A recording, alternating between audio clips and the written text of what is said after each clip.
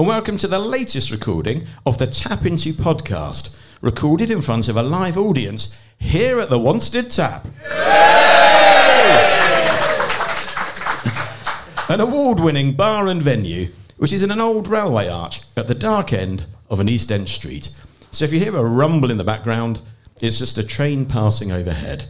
And if you hear the clinking of glasses, well, it's just the audience enjoying one of our great, as yet unsponsored beers.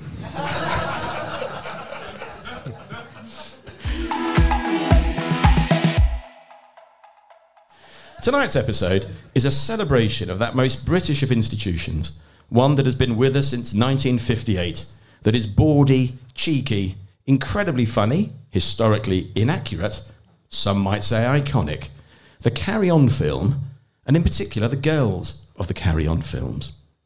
My name is Dan Clapton, and my guests tonight are two of the biggest names in the study and celebration of British comedy, archivists, experts, and the fonts of all things funny, and absolute authorities on all 31 Carry On films. Please welcome Robert and Gemma Ross. Thank you. Thank you. Wow. Well, you two can come again, can't you? Well, I know, exactly. Thank you. I don't feel any pressure at all.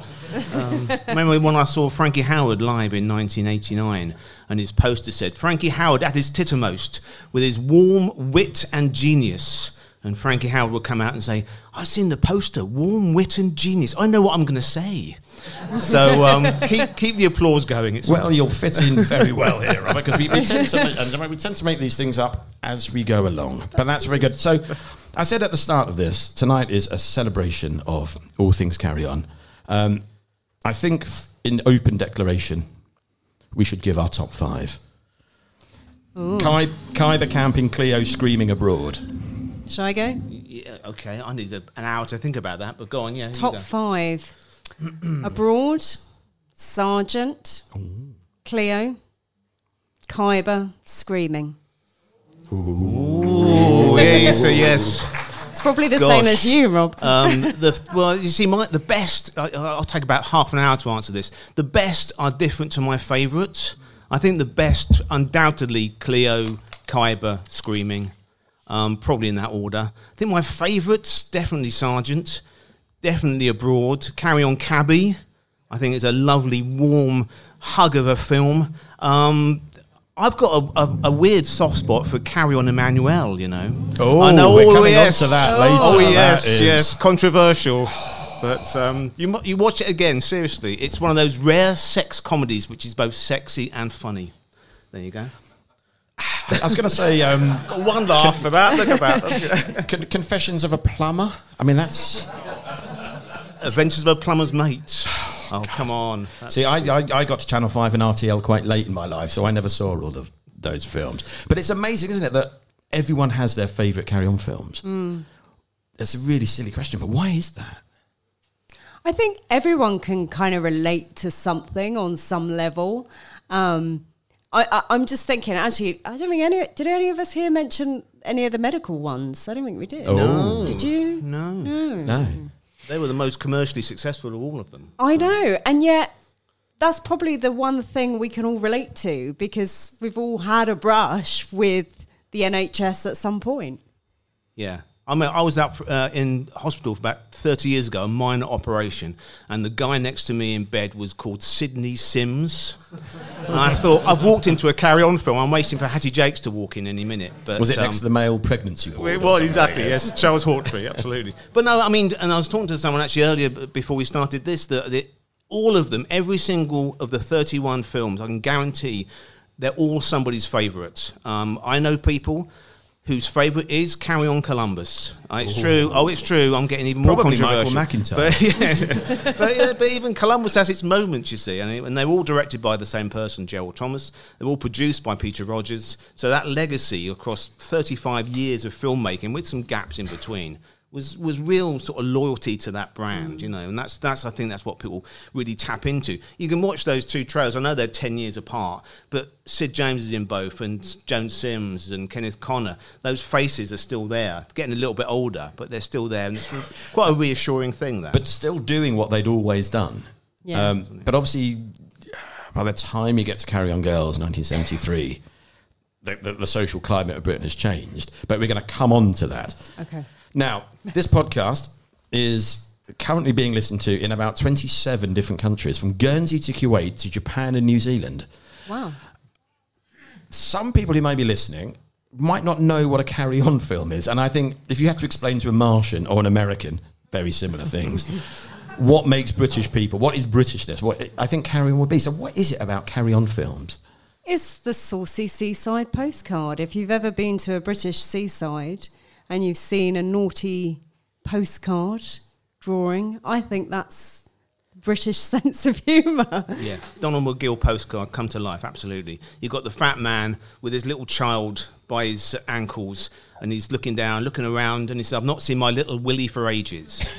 And it's that, you say, look, that's it. But Americans wouldn't get that gag, you know. Well, they probably would now, to be honest. Jim Dale, who, bless him, is still with us, going strong, lives in New York, and he gets stopped by people. He says, oh, man, I saw you at people who can't sleep at 3 a.m.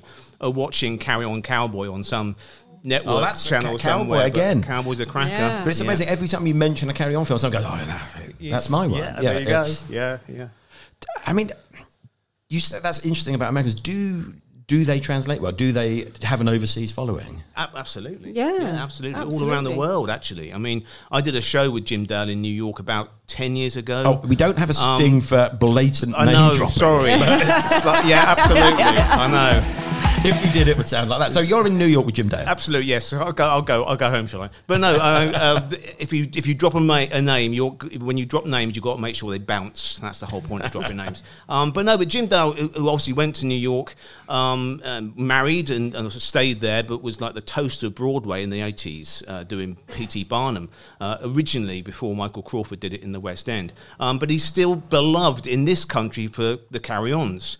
So when he came back to England in the mid-90s to play Fagin in Oliver for Cameron McIntosh, he was being stopped by taxi drivers. Hey, I love the Carry-Ons, I love the Carry-Ons. But in America, there are people who still do know him from those.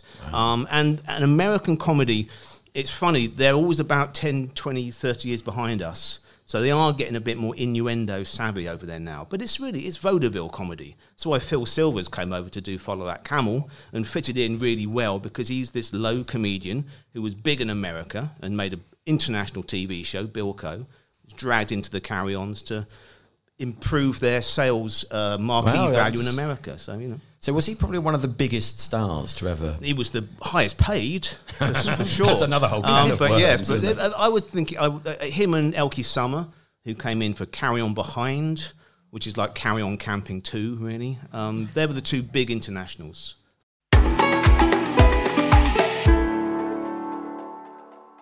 So Robert and Gemma literally are comedy archivists, royalty, friends to the stars. There's not a survivor of a 70s British comedy. We have these actors stuffed at home in Comedy Cottage. We defrost them for certain shows. We do actually a lot of shows. We do shows at the Cinema Museum, and we're doing a show actually in June. Yep. Our local theatre, the Aylesbury Waterside Theatre. So, yeah, I mean, and they love it because, I mean, to be remembered for anything. I mean, some actors get a bit angsty about, oh, you were great in 1976 or something, but they are really proud to be remembered for these comedy shows that are still beloved around the world, So it's like the Carry-Ons. I mean, I spent my entire sort of working life analysing and celebrating them, but you don't have to go too deep into it. They're there to be funny and make you laugh, and they still make you laugh. That's achieved what they're trying to do, really. But actually, on the note of one of the girls we know, or several of the girls we've met and got to know during this process, they always say, why do you want to talk to me? I did something in the 70s, and then I got married and I had my family and I stepped away from the limelight. Would anyone remember me? And then we bring them to events like this, and they're just overawed, aren't they, at the love that people have for them and remember them, which is amazing.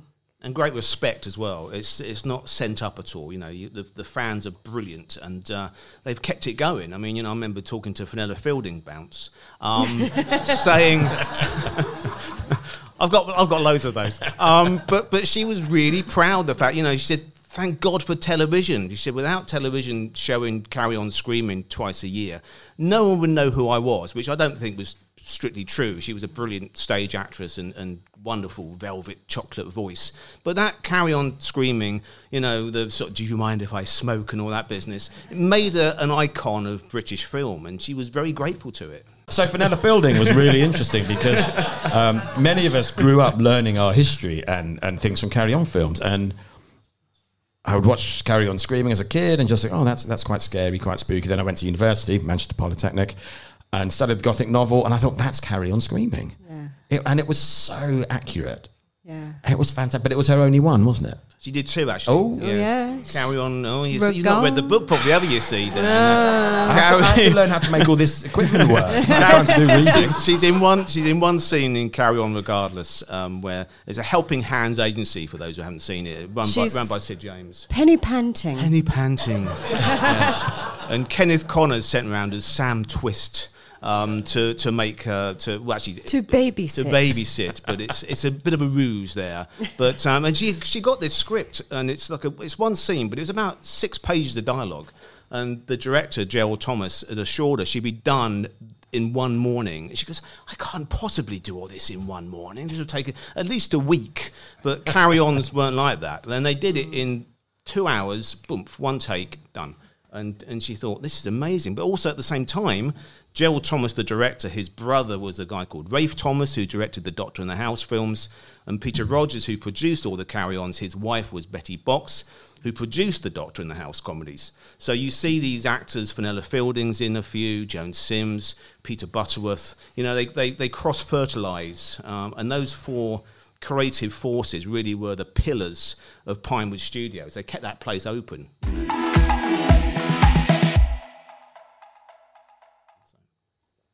So why the book?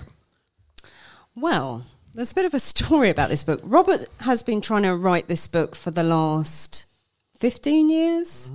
Mm-hmm. The plan was always that Valerie Leon would be involved and write the foreword. So she was on board for the last 15 years, bless her. And you got really close to it, didn't you? Yeah. And then Me Too happened. And the publishers got cold feet. So fast forward or go backwards, I suppose, 18 months ago, because it really wasn't that long ago we wrote this book. You said to me, I really want to... what did I say? Oh, no, I want to write the Carry On Girls. Like, it needs to be done. We're now in, I think, 2021. Yeah. It's time to do this book. And I said to him... I think Barbara Windsor died. That's what triggered it again. So the end of 2020... and there'd been previous books written by friends of mine, James Bond Girls Forever, and Hammer Glamour, the Hammer horror films. And I thought the Carry-Ons are in there. You know, you mentioned Carry On Screaming. Brilliant pastiche of Hammer horror films, even down to that murky Eastman colour they used. It's, you know, and shot by Alan Hume, the cinematographer, who worked at Hammer on films like Kiss of the Vampire. So he had that look about it. And James Bond, you've got Carry On Spying, brilliant sort of black and white film noir with lots of sort of, you know, James Bond references in it. So I thought, it's got to be done, this, and I want to do it, but I couldn't get arrested. So I said, well, you need it. I think you're going to need another woman on board. And we literally spent an evening running through various female writers and friends of ours that could have written it with you. And in the end, I was a little bit selfish, and we'd only just got married, and I thought, do you know what? Financially, it'd be better if you put my name on it. So let's go with that. And it was, but you see, the sting in the tail, because I think Gemma was convinced that I'd be writing all of it. But I thought it was just going to be my name. That wasn't the case. We had to have the first manuscript in, and I saw it because I looked it up the other day, the 15th of March, 2023. So this time last year... I was dark-haired. We were burning the midnight oil. But we never had a fight, did we, during that? No, which I thought we would. No, we didn't. Now, when you said that you two wrote this book together at home, 2 thoughts came to mind. The first one would be, with the dictionary of comedians, Dr. Johnson's dictionary, but in the Blackadder episode, when you finish the final manuscript, and Gemma says, "Oh, have we got so and so? So and so." Yep, that happens. That happened, and what would happen? The worst thing is if God bless the Facebook Carry On groups. If someone put something up and it was like, "Is she in there? No, she's not. Right, we need to add her. Oh no, we've missed her." and there's sort of Easter eggs in there too. But I mean, there are so many women, not just in them, but also behind the scenes. You know, there's sort of the continuity girls and wardrobe mistresses, and and they all get a reference somewhere. They don't necessarily get a chapter or a paragraph to themselves, but they're referenced in there somewhere. And we are hoping to do a deluxe edition for Christmas 2025, because there's some more stuff to put in, and it's also a never going beast Carry On. There's always something happening. There's always talk of another revival. There's always, I find some new stuff I've never seen before. I mean, actually, we met some technical guys who worked on the films in the 70s who had a vast archive of stuff I'd never seen before. So there's always extra stuff to ram in, if you'll pardon the expression. Actually, those guys took their own personal photos behind the scenes, so they have never been seen, and they're real golden nuggets. So if we get the deluxe, then yeah. But no, there are aardvarks missing. Yes, absolutely. To use your. But I also imagine you sitting there laying in bed. not oh God, I know it's a Carry On night. Yes, I know. Memories. Yes. It was a pause. It wasn't any kind of innuendo. You were swallowing, weren't you? Yes. If she'd asked an innuendo, I'd have given her one. But anyway, I do imagine you both like sitting up in bed like some kind of Terry and June, going, "Have we got this one? Have we got this one?" And going, "Oh no, I've just done that. And can we do it in the morning?" No, do you know what? It's funny. Our little house is called. Actually, I named it when I first went round. It was Robert's house first, and then obviously I moved in. It's still my house. Mine and moved in. And it does have a name. It's named. It's a particular cottage. But I said to him, "You should call it Comedy Cottage." And so it's stuck. And it's we're getting a laugh on cottage. I mean, this is it's they like themselves. Is very nearby. So I commandeered the study upstairs, and you were writing downstairs, and we would just shout down to each other or call up and, "Have you done this?" And we worked on Google Docs so you can see what each other's doing. Yeah. Robert, are you working? The best thing, I was sat downstairs in the downstairs kitchen area where I was writing in a like Uriah Heep in the freezing cold kitchen, and Gemma came down from upstairs and dragged off the shelf downstairs a copy of my book, The Carry On Companion, to check some facts. I thought, I'm self-referencing to myself. My job here is done, so that was fun. But I mean, I think people think we just sit around watching comedy all day long, and we really don't. So do you think you've written this book in tribute to the women of the Carry On? Because everyone remembers Kenneth Williams, they remember Bernard Bresslaw, they remember, but apart from Barbara Windsor, it seems that the women have been they were just there. They were never the... Yeah, I think so, and I think also really just to celebrate their careers. I mean, there's certain women in the book, like the late Beryl Reid or Dame Sheila Hancock, who had very tiny parts in it, so they've got quite a small section written about them. But I mean, Sheila Hancock's written I don't know how many books now, so she could tell her own story. But we wanted to acknowledge them in some way. And what's been interesting feedback, I think, is when people have come up to us going, I never knew so-and-so was in a Carry On film. And they've gone back and watched it and said, And in terms of the billing as well, you mentioned the fact that the men are the ones that tend to be remembered. I don't know, I mean, going back to the second one, you said about the Cleo and Girls bookend it. I mean, it started with Carry On Sergeant. By Carry On Nurse, which was Carry On number 2, Shirley Eaton, who was the leading lady in Carry On Sergeant, married just newly married to Bob Monkhouse in the film. She gets top billing in Carry On Nurse, and she also got the most money. Wow. So, and it's a case of, it wasn't a case of gender inequality, it was a case of marquee value. And at that time, Shirley Eaton was a big star, so she got more press attention and more marquee exposure than Kenneth Williams, Charles Hawtrey, Kenneth Connor, these people that went on and did lots and lots of them. So it's interesting to look back at that. Actually, that was something when I did start chipping in quite early on with the book. I said, I was kind of thinking ahead and thinking, oh God, what are the press going to say about this book coming out? They're going to ask about, was there a gender pay gap? So hence why we dived into it, just to kind of debunk that. And then slowly all these kind of things started weaving into the book, just to give it a bit of social history context to what was going on.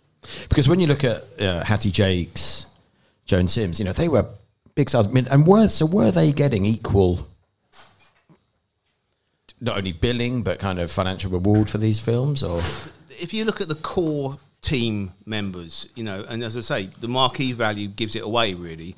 Unless you've got a guest star like Frankie Howard or Phil Silvers coming in, it was invariably starring, it was always Carry On. Peter Rogers, the producer, always said the star is Carry On, nobody's above Carry On. It's always starring Sidney James, Kenneth Williams. So they're your two, in terms of financial benefit, they're the two big hitters. Then under that, it's an ever-changing roll call of Barbara Windsor, Bernard Bresslaw, Kenneth Connor, and it depends where you are on the bill is what you got. So usually Joan Sims, Bernard Bresslaw, Kenneth Connor, Hattie Jacques will get the same, regardless, because that they were part of a team, and it was quite rare in comedy, particularly in the 1960s, to have so many prominent women. I was invited onto Woman's Hour. I wasn't. Quite right too. Well, Jenny Murray has been here, so... Oh, there we go. So it was Emma Barnett. I was quite surprised they were going to talk about Carry On Women's Hour. And I had a pre-interview, which must have lasted about an hour and a half, wasn't it? And they literally went through every type of scenario that I thought the media would totally go for. She didn't, actually. I think it really helped. We had Anita Harris come along and spread a bit of panto fairy dust over Woman's Hour, bless her. And she kept making this point, if you did hear it, she kept sort of saying, but the women weren't dressed very, had very little clothing on. And I thought, I'm just not going to bite at this because you want me to bite, and I'm not going to bite. So what I wanted to really say, but I was also aware we were like 10 minutes towards the end, was, yeah, but the men also, I think the first kind of bare bottom was in Carry On Constable with the 4 policemen. Absolutely. Yes, it is, yes. Who would have thought that? Leslie Phillips, Kenneth Williams, Kenneth Connor, and Charles Hawtrey. And what did Joan Sims tell you? Joan Sims, another one who told me. Joan Sims, obviously, in that scene, she comes down as PC, the woman PC, and the 4 guys are running out of the shower. The gag is they're waiting for the hot water, and it comes on cold. So the 4 PCs come running out, start naked, apart from a little towel. But you don't see anything apart from these 4 bare bottoms, and the makeup artist had to sort of make them up because they were flaring on camera, so they had to put baby powder on these 4 or 8 cheeks. But I said cheekily to Joan Sims, I said, "Go on, Joan, because you must have seen everything that they had." She said, "Oh yes, I did, yes." And I said, "So go on. Who was the one with the biggest truncheon, shall we say?" And she goes, you'll never believe me. And I said, Leslie Phillips. She goes, no, Charles Hawtrey. she said, what a waste. How do you think young people react to Carry On films? Because young people, they're a different country to us. They're a different place. they see things differently. I think my day job is I'm actually a teacher. I'm a secondary teacher as well. So I work with 15, 16-year-olds. There's this either kind of like quiet snigger that I shouldn't be laughing at this, but I am because it is quite funny. We get, don't we, quite a lot of... We've got 15-year-olds come to our shows who love it. But the way I look at it, I never saw a Carry On film at the cinema until Carry On Columbus in 1992. I watched them all on television as a kid in the 70s into the 80s. So, as Gemma was the same, Gemma, well, you can say your own story about how you got into it because of the VHSs being released. Now you've got kids, 12, 13, 14-year-old, stumbling across these films on BritBox or somewhere, or their dad's DVD collection or something, and they love it. So and because a lot of them are historical and a lot of them are sort of about medical stuff and whatever, and they're timeless topics. A bit like Dad's Army never dates because it was old when they made it. It's a historical piece. So you can come along and see this film. And I was the same as a kid. I didn't know who the actors were. I just kept on seeing these familiar people, Sid James or Hattie Jakes, in different costumes, but sort of doing the same sort of shtick. And I just fell in love with them. And I think they're like cartoon characters in a weird sort of way. And I mean, it's just fun. It's fun. And like you say, if you watch when you were 7, 8-year-old, it's funny when Kenneth Williams loses his trousers or something. But then you get older. The older you get, the more you get the innuendos and the sexual play that's going on, and you only get those jokes when you're old enough to get those jokes. But so you they're know sort of what? self-cleaning in a way. What was interesting was my mum found in our loft one of my old school books, and I was 6 years old, and I'd written about what I'd done that weekend, and it was I'd written in. I went to Blockbuster. I watched a movie called Carry On Abroad, or I think it was Abroad, and it starred a man called Sid, and there's this girl called Barbara. And I'm basically, in very kind of 6-year-old language, explaining the film. And I thought, my God, if a teacher saw this today, I'd be in counselling or something. They'd be panicking that I was being exposed to something. When I was about maybe 9 or 10, they brought out 2 films on VHS. The big old ex-rental size boxes, Carry On Nurse and Carry On Cleo were the first 2 commercially available, and they were like $79.99 each or something. And I've got this thing at home still, this catalogue, and I've circled it in blue, saying, "Please, Mum and Dad, can I have these for Christmas?" I didn't get them, of course, because 150 quid's a lot of money now. Never mind, 40 years ago. But I was obsessed with them even then. So, as I say, I think every new generation will come along and find something joyous in them, because that's all they are. They're just totally joyous films. There's something in the book about the women and supporting the NHS, and I think that's absolutely fascinating. So over to you, Gemma. Yeah, I can't even remember what made us do this as a section itself. My brother works for the NHS, and he said to me, I do feel a lot of the Carry On films are very accurate to how the NHS is run. God help us. And he said, because he used to work on a dementia ward, and he said, I still get little old ladies and little old gentlemen saying, "Where's Matron?" And he said that, they're not, Matron has sort of come back now in a very different way to what we know or remember Matron as. And he said they get a real shock if it's like a young black guy walks through the door and they're like, "That's not Matron," because he said they expect Hattie Jakes to walk through the door. But I think as well, it's the power of good comedy, I mean, without getting too sort of analytical about it, I mean, it's supposed to be there to cheer you up and make you feel happy and safer. And if you're not well and you've got to go to the hospital to have an operation, it's a scary thing. So if you can watch Carry On Matron before you go in and think, "Oh, it's going to be okay, we might have some laughs here," and it demystifies it in a way. But no, it is, don't you think? It just reassures people. And the Doctor in the House comedies are the same. They're just fun, and it's all about community and just sort of keeping everybody cheerful. And as Gemma mentioned before, that's a wartime thing. You look at the great writer Torrit Rothwell, who wrote both the films we showed the trailers of there. He was in the same prisoner of war camp with Peter Butterworth. And that's all come out recently, hasn't it? Tyler Butterworth, who's Peter's son, has been touring a show, brilliant show, and still is touring it, about his dad, Peter Butterworth, and his mum, Janet Brown, the great impressionist. But Peter Butterworth was a proper, war hero. Hattie Jakes drove ambulances around blitz-strewn London. Sid James was performing in camp concerts around South Africa. Kenneth Williams was in Combined Services Entertainment, entertaining the troops. They all did their bit. John Pertwee was in the Navy.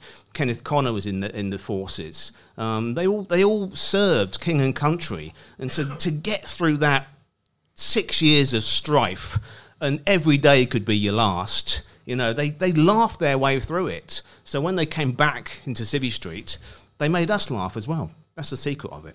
And I think also what sort of inspired us, I'm thinking about this chapter now about the NHS, was I think it was during COVID, one of the newspapers had What Would Matron Do with a picture of Hattie Jakes. And for me, it was like, that's what we still associate Carry On with the NHS. Yeah. Out of everything. And you think there's the dramas and things like Casualty and that, but no, we go straight away, Hattie Jakes, NHS.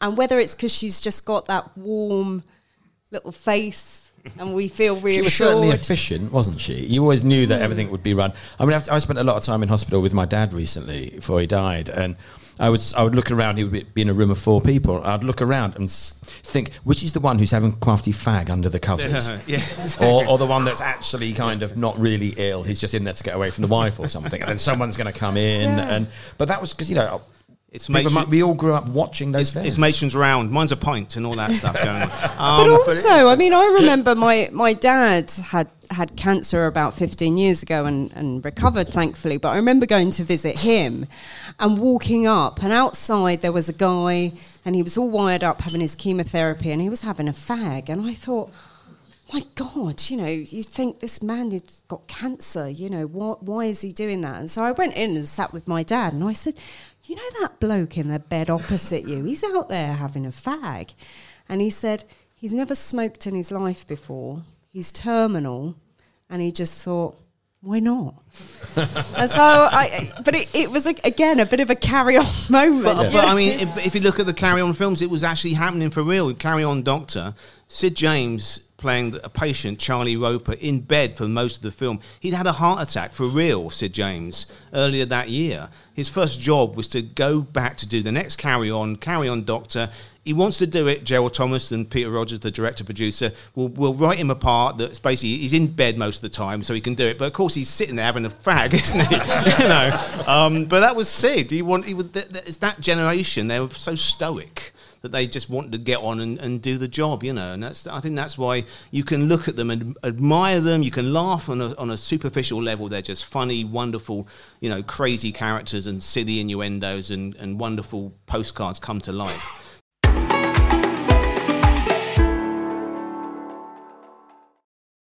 I was watching an episode of Curb Your Enthusiasm the other night, and I love, give or take a couple of seasons, I love all of Curb, and I love The Inbetweeners, and I love Carry On. There's a pattern forming here. And it just suddenly occurred to me that all of comedy is men being afraid of women. Women in charge. Curb Your Enthusiasm. Larry has all the money in the world, but nothing to do. He's terrified of Cheryl. George the Agent, he's terrified of Susie. Carry On films, the women are the dominant, strong roles in it. It's the men who are constantly afraid. Even The Inbetweeners, whenever it's offered, they run a mile because they're terrified of women. The only exception to this recently, and if you get the chance to watch it, is Big Boys. It's the most touching, heartwarming, hilariously funny, absolutely filthy. And then there's moments you'll cry your eyes out. But that doesn't follow that pattern, and that's what makes it different. But all of British comedy, especially Carry On, these amazing women. I think it's really funny. A friend of mine is Italian. I lived in Italy for a while, so I have a lot of Italian friends, and they always laugh. They always say, the English people, they've got a real problem with sex. What is your problem? And one of my friends is actually a Catholic priest. And when he comes to London, one of the things... Is he like a Fleabag priest? No. When he comes to London, one of the things he likes to do is he goes down into Westminster Cathedral and he hears confession. And obviously he's under oath, so he can never tell me. But the one thing he said to me once was, he said, Gemma, I don't understand. He said, everybody that come to confession, the English people, you all got a problem with sex. And that's from a priest. That's a whole different show here, isn't it? Yeah. So I think it is it's our kind of fumbling But awkwardness, it's that, as you say, isn't it's it? that comedy of sexual frustration and sexual embarrassment. That's the very key to British humour, really, be it Benny Hill or the Carry-Ons or anything. But, I mean, there's always that nervousness that you're going to muck something up, that you're going to put your foot in it. But as you say, Dan, the Carry-On girls are strong characters. You've got Barbara Windsor there in Carry-On Girls, pinching Peter Butterworth's bottom in the lift, He's been the whole film eyeing up Maggie Noland or Valerie Leon, whoever it is, for his nautical telescope. The moment he's actually got a woman in a compromising position in a lift on his own, he's terrified. Yeah. That's funny. It's farcical that could be and every comedy in British comedy. Yeah, But also it's and this is what I talk about in the book, is how women were evolving through the time. And I talked to my mum, who was a teenager in the 70s. I won't give her age away, but she was a teenager in the 70s. And she said, when the mini skirt and things came in, she said, we loved it. Like, we didn't care if we got wolf whistled in the street. She said, you just went out and was like, yeah, okay, come on then, if you think you've got it. And she's like, it's a compliment. Whereas my generation and probably younger will go, oh, you can't wolf whistle at me. But so I do think you look at the Carry-On films, especially in Sergeant, probably the most shocking thing there is that the whole premise of the film is that Shirley Eaton has her husband taken off on her wedding night, and she just wants to have her wedding night with him. That's the premise of the film. But that's a real innocence, isn't it? And so when was Sergeant? Was that 58. 58? So that was only 13 years at the end of the Second World War. Absolutely, yeah. And national conscription was still a thing. So that was not a historical document. That was an actual thing happening. The big ITV sitcom at the time was The Army Game, which was dealing with the same sort of subject. They very cleverly took William Hartnell from The Army Game and bunged him into Carry On Sergeant. And Charles Hawtrey was in The Army Game on telly, and they put him in the film. So it was a sort of an unofficial film version of The Army Game, really. There is an official film version by Hammer called I Only Asked. But there were loads of these late 1950s army comedies. Norman Wisdom was doing them. And in 1958, the budget for Carry On Sergeant was £74,000 for the whole film, right? Wow. And it was so below stairs, as Pinewood Studios said, that they were quite reluctant to make it.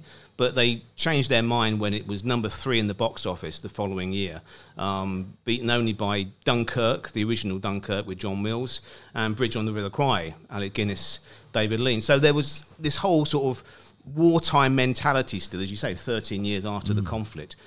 You talked about them as documents of social change, and is it Carry On Doctor where they're trying to steal contraceptive pills? Carry On Matron. Carry On Matron. Yeah. And then you think, Carry On Abroad. And there was that whole rise of people going on holiday for the first time and going, the food tastes of olive oil, and all the waiters will try and have sex with you, and the hotel won't be built. And they were just like coming out with these films that were so on the money.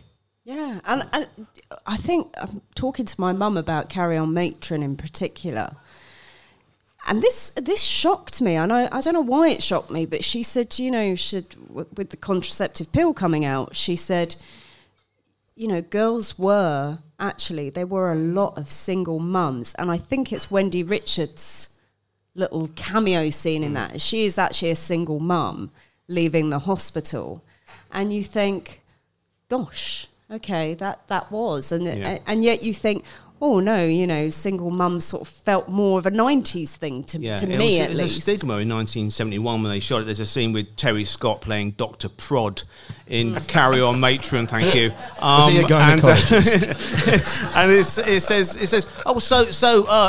Mrs. I've got whoever name, Mrs. Whitting, whatever it is, I've got great news for you. And she goes, oh no, it's Miss. He goes, in that case, I've got some very bad news for you. I was literally going to say that. I thought that was. I'm a big Max Miller fan. Well, yes. In 10 years of being here, I've always wanted to do a Max Miller night, and eventually one night we will. Get us back. Of Max Miller. We could do Max Miller. But I thought that was a Max Miller joke. Well, Talbot Rothwell was born in Brighton, and he was obsessed with Max Miller. Yeah. So Talbot Rothwell, who wrote a lot of the carry-ons from Carry On Cabby all the way through to Carry On Dick. That's about Dick Turpin before you get any ideas. So a good 10, 12 years of the films Tolly Rothwell wrote. He'd written for Arthur Askey and The Crazy Gang and Terry Thomas and all these great variety comedians. But no, he worshipped Max Miller. So you see lots of old jokes. Tolly Rothwell would always say, I steal all my own material. You've got lots of old gags reheated in those films. Including Infamy, absolutely, yes. I mean, we cannot do a night about Carry On and the Girls of Carry On without the infamy. Where did that come from? I love this chant along to jokes. This is great. I turned to Jem, I said, these are my people here. But yeah, Infamy, it was an old joke. So in 1964... Tolly Rothwell was the head Carry On writer. He half remembered a joke from an old radio show called Take It From Here, Jimmy Edwards' show from the late 40s through to the early 60s. But there's what happened in Take It From Here was a sketch show, really, but it ended with like a 5 or 7 minute historical pastiche. And there was a ancient Rome episode from the 1950s. So Tolly Rothwell, who was literally about 4 offices down from Frank Muir and Dennis Norden, who wrote Take It From Here, just went down and said, you know, that joke you did about infamy, infamy, they've all got it in for me. Can I borrow that for the film I'm writing? Yeah, sure, yeah, buy me a beer, it's fine. Fast forward 30 years later, just before Frank Muir died, he phoned me up and he said, have you seen the Daily Express or whatever it was for that? And I said, yeah, I have, I've seen it. He said, this greatest one-liner in film history business, have you seen this? I said, yeah. I said, infamy, they've all got it in for me, written by Tolbert Rothwell. Have you seen this? But, you know, that immortality is in film, not radio comedy, you see. But and Tolly Rothwell knew that. But as I mentioned, he was in the same prisoner of war camp with Peter Butterworth. It was all about old jokes. That's how they survived, you know.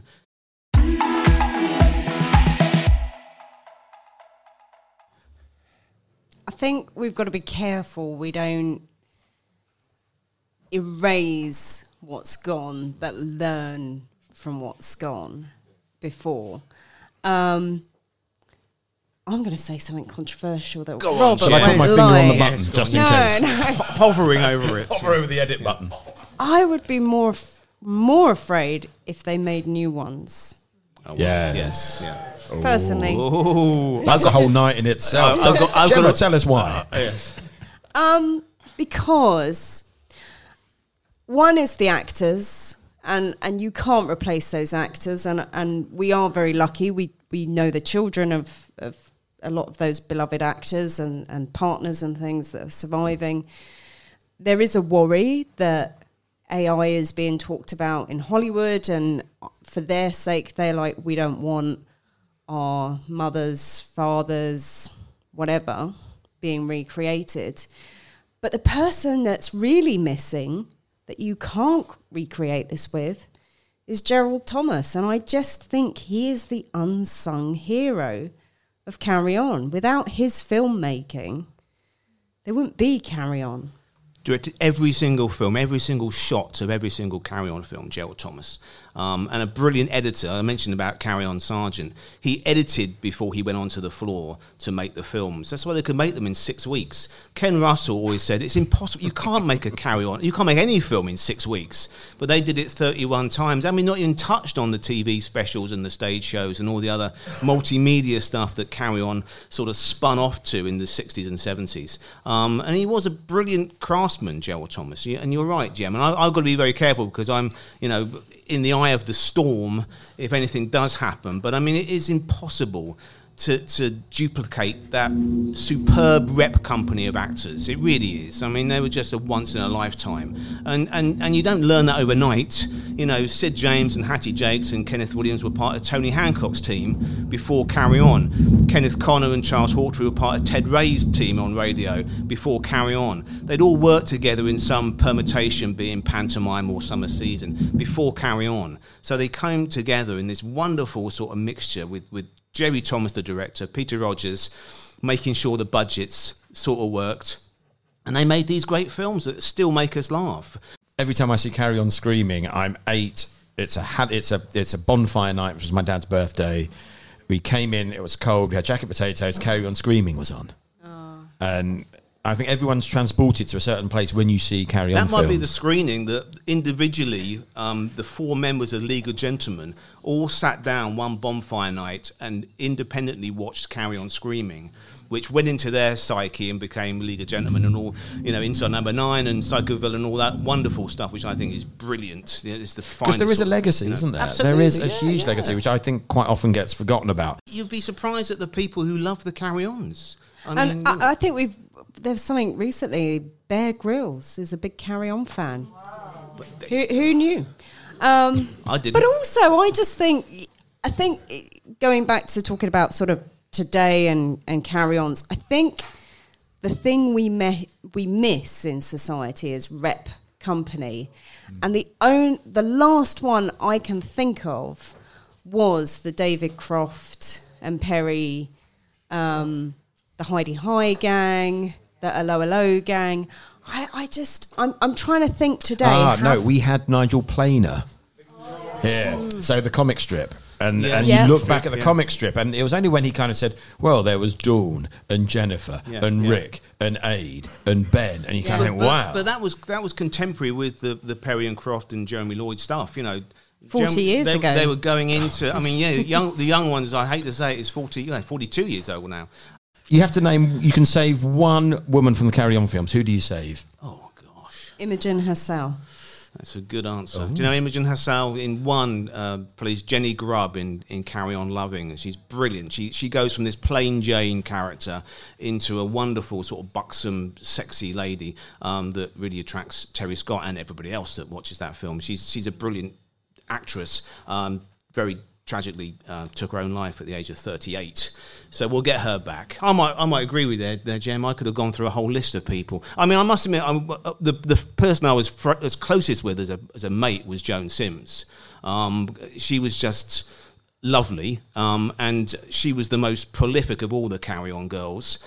She made 24 of the films, but she made loads of the TV specials, and she did more than anybody, even Kenneth Williams. Kenneth Williams has got the record for films. He's in 26 out of 31, but Joan's got the record for the most Carry-Ons of all, and she was such a brilliant actress that could do anything, and she was also the most humble, sort of kind, nice person. So I'll bring Joan back. You can have Imogen. How's that? Okay. All right.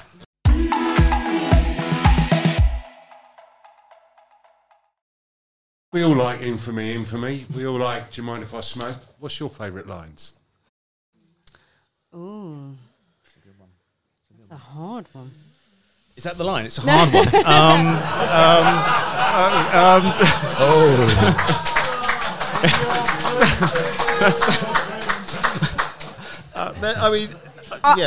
Mine is actually I do know what it is.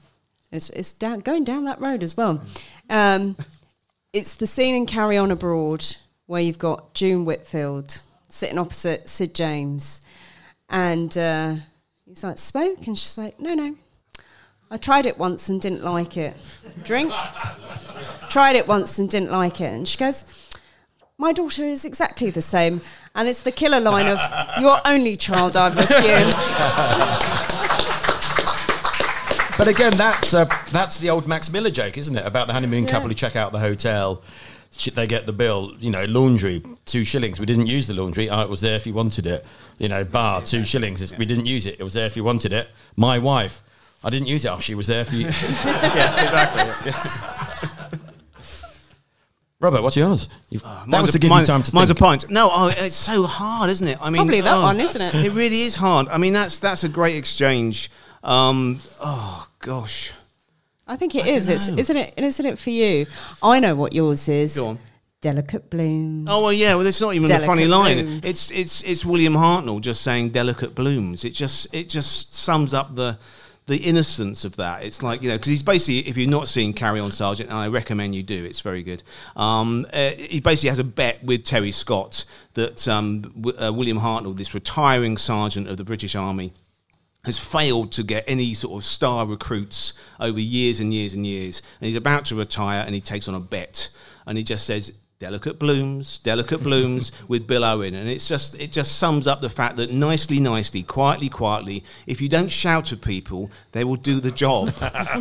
It may not happen in real life, but it happens in Carry On films, and I think that's a motto to live your life by. And really. I think your other one is.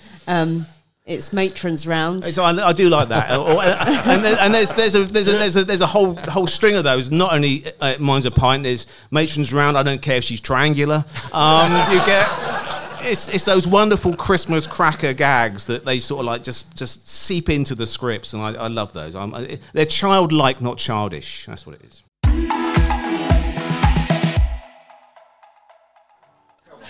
This has been an absolutely fantastic night. It's to have a whole room here, talking, remembering, laughing, probably not always in the right places, but laughing fantastically about 31 films that shaped our lives, shaped our growing up, and I also think shaped the way we look at comedy and the way we find things funny, and it's been absolutely brilliant. Robert, Gemma, the book is fantastic.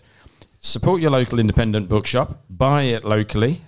Buy it here tonight from the Newham Bookshop. The book is fantastic. Carry-ons are fantastic. Would you give a fantastic thank you to Robert and Gemma Ross?